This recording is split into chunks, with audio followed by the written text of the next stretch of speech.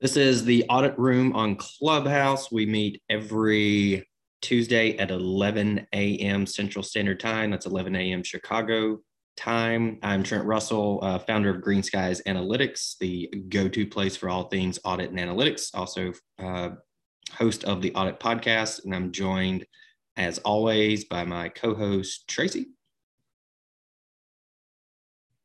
Hi, everybody. So I'm Tracie Marquardt. All over LinkedIn is Europe's leading audit communication consultant. And I generally do training, coaching, consulting for internal audit on communication, leadership, and productivity.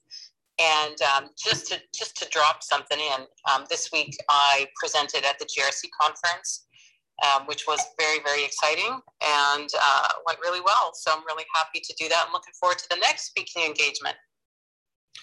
All right, Tracie, I know this is a topic near and dear to your heart. We're talking about how to shorten your audit reports. And the primary reason we're doing this one is because I know last month you held a webinar.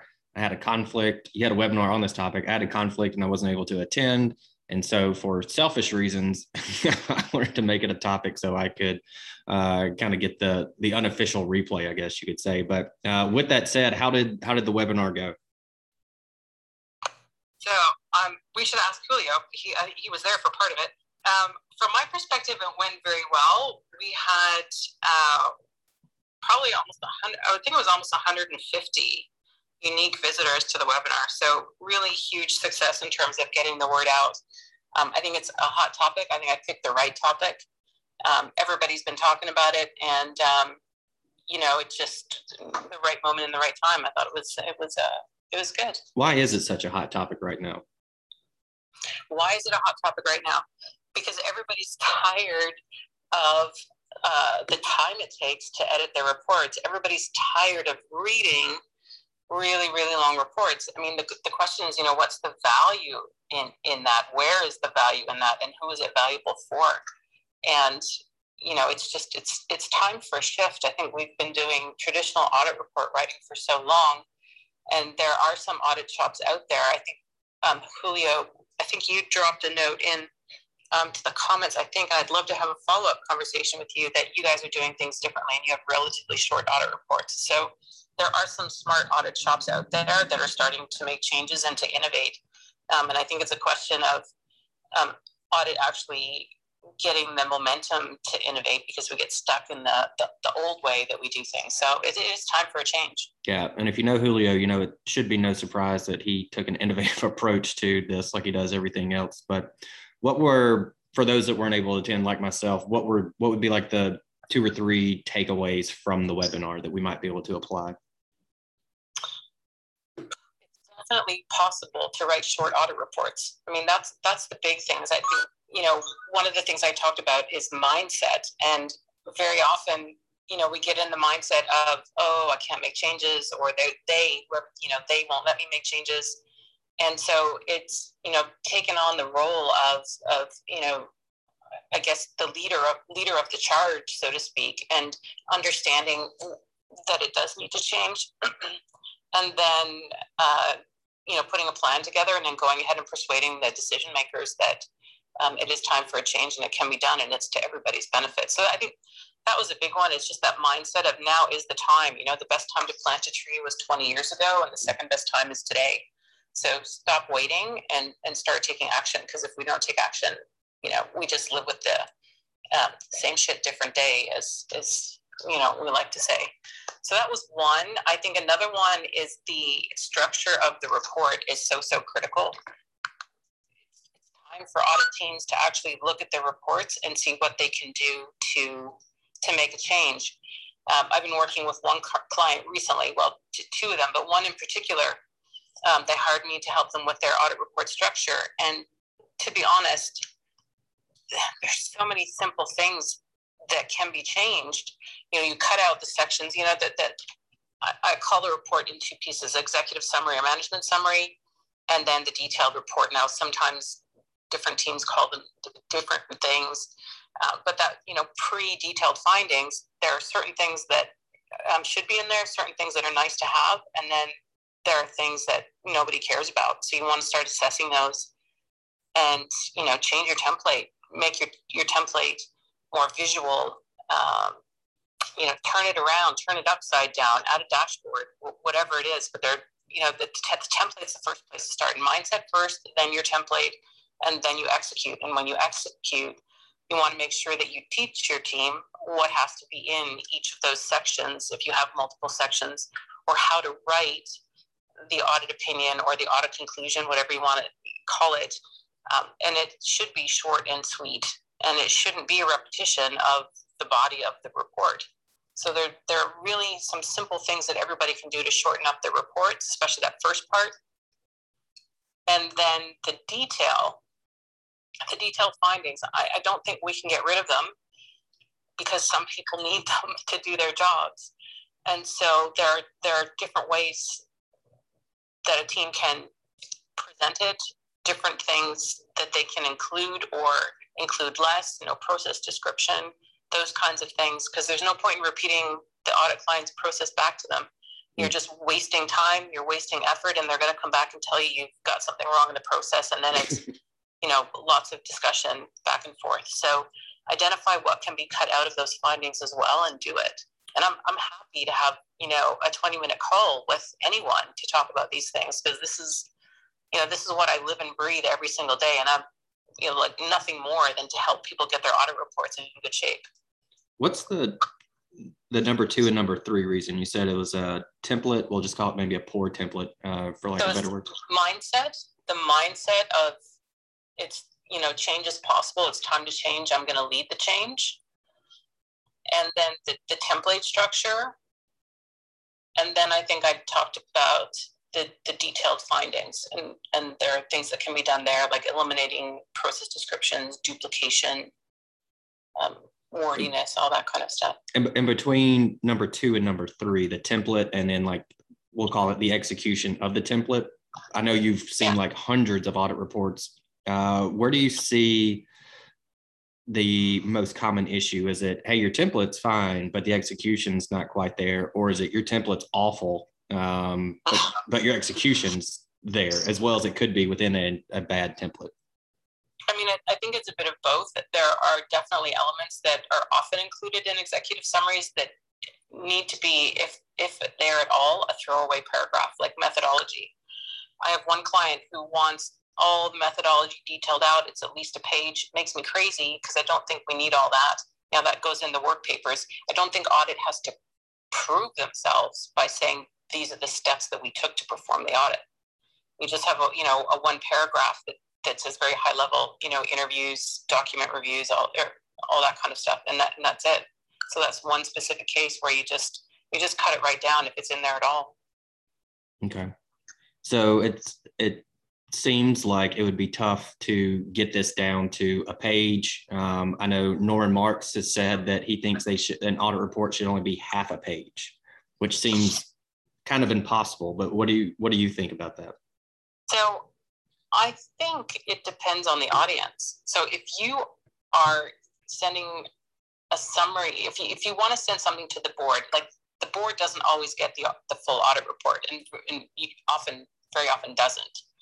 So if you look at it in 2 pieces of what does the board need, the board can probably live with half a page, to be honest.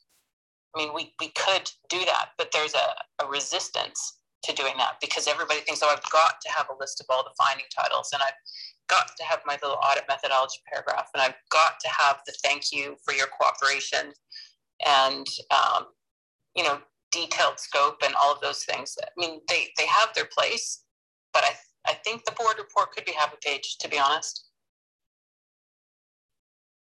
And what about sorry, I was just going to say, but not the detail, because the operational folks need to know what audit saw and what they need to do to fix it, right? Yeah, that's what I was, so how many different reports would you say a given audit would have?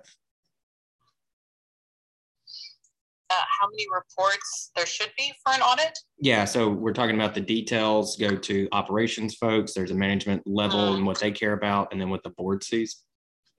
So the other client I worked with in July, we did essentially 2 reports. We had the main report, which had a management summary, which included objective and scope and the period of the audit work and all of those good things, the audit opinion. And then they had the detailed part. So that was considered the main report. And then we also did a one-page executive summary. I think in the old days, before this particular head of audit, all the board and the executives ever got was the one page, but it tends to be now that they get both. So we wanted to like split it back out so they're not overwhelmed with all the detail, and they get the high level. I mean, they want to know, are the business objectives at risk? What high risks were identified, and are they being covered? Right? Yeah, that's all they care about, right? Exactly. So let me take a second to reset the room. So, hey, this is the Audit Room on Clubhouse, talking about how to shorten your audit reports with Tracie Marquardt. If you look in the bottom right-hand corner of your screen, you'll see a hand raised with what appears to be a little piece of paper behind it. If you hit that button, it'll let me and Tracie know that you have a question or a comment for Tracie on the topic. So hit that, let us know. We'll bring you up on stage and you can ask your question or give your comment. With that said, I know, so you did the webinar last month, and now you have a VIP audit reporting masterclass this month. What could the attendees expect in terms of takeaways from that webinar? So that's a 2-hour session, and it's going to be very practical. So the webinar was about concepts. It was letting them know, what to do and kind of mapping out a plan of attack on how they could attack their current process. And the masterclass is practical. So we're going to look at some executive summary outlines. We're going to look at some findings, and I'm going to show them how to start editing findings to make them shorter and more concise and more persuasive. So it's really practical. And those who do attend can actually show their own findings, A, if they have approval, and B, if they're anonymized enough. That they can actually get, be hot seated and get some feedback on their own writing right on the spot. So that's 2 hours. It's August 19th. There is a fee though for that one. So the webinars are always free. That was €97 for the 2 hours, and they get a certificate. But it's really, it's hands-on. There are a few more spots open if anyone's interested. Yeah, that's the offer to be able to bring your audit report to the degree that you can. And what do you do? Do you work on it kind of live or give feedback on it live? Yeah, so I generally, in these short sessions, I don't look at them in advance, but they put them up on the screen. So it's using Zoom meeting. So this is not webinar where you're hidden and you can't speak. This is everybody's equal in the meeting. They have their videos on. They can mute and unmute themselves. And of course, use the chat and ask questions and things. And then have the ability to put their particular piece of writing up on the screen and get some hot feedback from me. Pretty sweet. So it's kind of exciting, actually. Yeah, I like that a lot. And there's 2 CPEs that come with it. Sorry, I didn't hear that. And there's 2 CPEs that come with that also. Absolutely. Very nice. Yep. Okay. Yep. How can people register for that? Gosh, I can put a link in our Clubhouse post from today. Okay. To get that. So we're going to put the events up. I think we'll have those events up, a LinkedIn event and a Zing event. Zing is the German LinkedIn. We'll have events up probably latest Thursday, but I'll put a link up in our Clubhouse post. So. Okay. And what if, so I am going to attend, I want you to look at my audit reports, maybe use me as an example, but the queue's too long, so I don't get a chance to do that. How could I then have you do that for me at some point? What's like the next step if that doesn't happen? So right now we're a small group. We're under 10, which is actually ideally I wouldn't want to go past 15 in the group anyway, because this way everyone can have a short hot seat. And I think, I can't remember when I put in one of the emails, if it's like 3 to 5 minute hot seat. So I can tell you 3 or 4 things in 5 minutes. Absolutely. That's not a problem. Okay. And then after. So everyone would get hot seated, and certainly if somebody didn't, I'd be happy to take the time afterwards to have a short conversation with them. Okay. And then after that, is there anything else that you have after that session? Man, I do. I have an open audit report writing workshop in, I think it's September 20th and 21st, 2 half days. So it's my standard workshop. I delivered this, I think, in June for the IAA Luxembourg. So it's the same course. So it's a little more generic. It's not tailored to any one particular company. And if you sign up for the masterclass, then you can actually buy a seat in the course for $297, which is absolutely ridiculous. But it's just a deep discounted price, and I'd like to fill it. I'd like to share the stuff I love on audit report writing with a whole bunch of people and help them. So yeah, and you've been doing this a long time. I'm curious about kind of the evolution of the audit report, because I would imagine whatever you're doing today has changed from whatever you're doing 15 years ago to some degree. How has that changed? It's totally changed, I would say. I remember the first time I taught this course was in 2005 for the German IIA, and it was all about language and style and being concise and how to write well. But that evolved into making, the art of writing findings. Following the IIA attributes, how do we use language to follow the attributes so that we don't need subtitles, why that language is good, why it works, and, how that IIA structure is highly persuasive because you take the reader by the hand through your argumentation with your criteria, condition, cause, risk, and recommendation.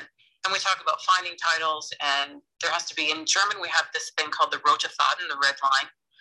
And there has to be a red line right from the criteria down through each of the attributes through to the recommendation. But then you pop right back up to the finding title, and it's all got to make sense, right? So it really shows you if auditors have the critical thinking skills they need when they're designing or crafting a finding title. Finding titles can be, it's one of three things. It's a topic like the audit scope area or something like that. It's the essence of the condition, or it's framed, as one of my clients says, in the positive, more as like a recommendation. And I would say typical practice would be to write it as the essence of the condition, and that's where you can see everyone's critical thinking skills. And they boiled this finding down to 8 words, 6 or 8 words. And once, whether it's through the masterclass or through the audit report writing workshop, once you see it in your own words and your own writing, it's really like an aha moment. The light bulb comes on and you're like, okay, now I see, because what I want to do is teach them to see what I see so that they can do it without me. And I have many, many clients who I have, conversations with later, catch-up calls, whatever it is, and like, oh, we were writing that report and we looked at each other and said, what would Tracie say? They put that Tracie hat on to try and make it, clear, concise, and persuasive. So it's good.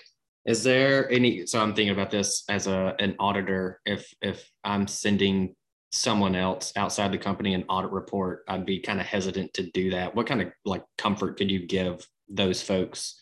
They're like, yeah, this would be great, but I don't know if I should really share this with someone outside the company. So for the masterclass, they would either have to be the CAE and self-approve, or they would have to get approval and then anonymize it. So I have one client who and I review the reports every quarter. I think it's 6 reports every quarter, and I give them feedback using a radar diagram based on all these criteria. And the reports, they do anonymize them, and they're password protected. And it's, the company name is Disneyland, and like the head of procurement is Donald Duck, and so it just depends on how much anonymizing you want to do. Always replace the company name, take the logo off of it, replace the figures with X's, whatever it is to anonymize it a little bit. I have another client who sends me stuff through Teams, so it doesn't actually get into an email. Now, I'm not a security person, Julio, so I don't know if that's the most secure, but everything's always password protected too. So. Yeah, and I like the anonymizing is such a tough word for me to say. Anonymizing. And what I do with the open workshops typically is there's a case study, right? So they write a case study between the 2 sessions, and then we put that up on the second half, and they get hot feedback on that. And if the group is large enough, they've written in pairs, or they write it on their own, and everybody gets feedback on the writing. And it's a really great way for people to not just get feedback on their own work, but to see how feedback works with other people, and then they can see, oh yeah, I don't do that, good for me, or I think I do that too, I need to think about that next time. Gotcha. So okay, I've got one more question for you, and we've talked about this before, but there was something I thought was interesting just in terms of language, the language that we use, and you were telling the story about the difference between the word must and the word what's the other must word? And should. Must and should. Yeah. So what, I just think that's fascinating how it could be misinterpreted. So could you tell that story again? The story is the very first time I taught this. Again, I'm at some hotel in Wetzlar, Germany. Don't really know where I am. Can't speak the language. And I had a room full of 12 German auditors. And I talked about recommendation language, and I said, you use this for should, or, should for this, and you can use must for that. And the whole room erupted and terrified me. And I had, went back to my room that night and did all kinds of research on should, because I think as native speakers, there are several ways that we write recommendations. We recommend plus verb plus ing, or management should implement whatever it is. So there's various ways, or we can use the imperative, which is implement, controls over, whatever. But must, generally, if it's used at all, it's, the building's on fire. So when I talk about findings, a low rated finding is, your, Jesus, that's smoke. I think I should go check. And a medium risk finding is, oh my gosh, look at that smoke coming down the hallway. We've got to get everybody out. And a high risk finding is, 4 alarm, the building's on fire, get out now. So when it's a high risk finding, a lot of companies will use must in their recommendation language. And long story long, should, for example, I don't want to pick on Germany, but I've lived here for such a long time. Should is like a suggestion you don't need to follow. It is not an obligation. And must is a normal word in the German language, like ich muss nach Hause fahren means I must drive home. But it's like, I have to drive home now, we would say, right? So must for them is an obligation, but should is like a nice to have suggestion. And in other countries, for example, Brazil maybe, or in Asia, some countries in Asia, you wouldn't use must because it's too strong.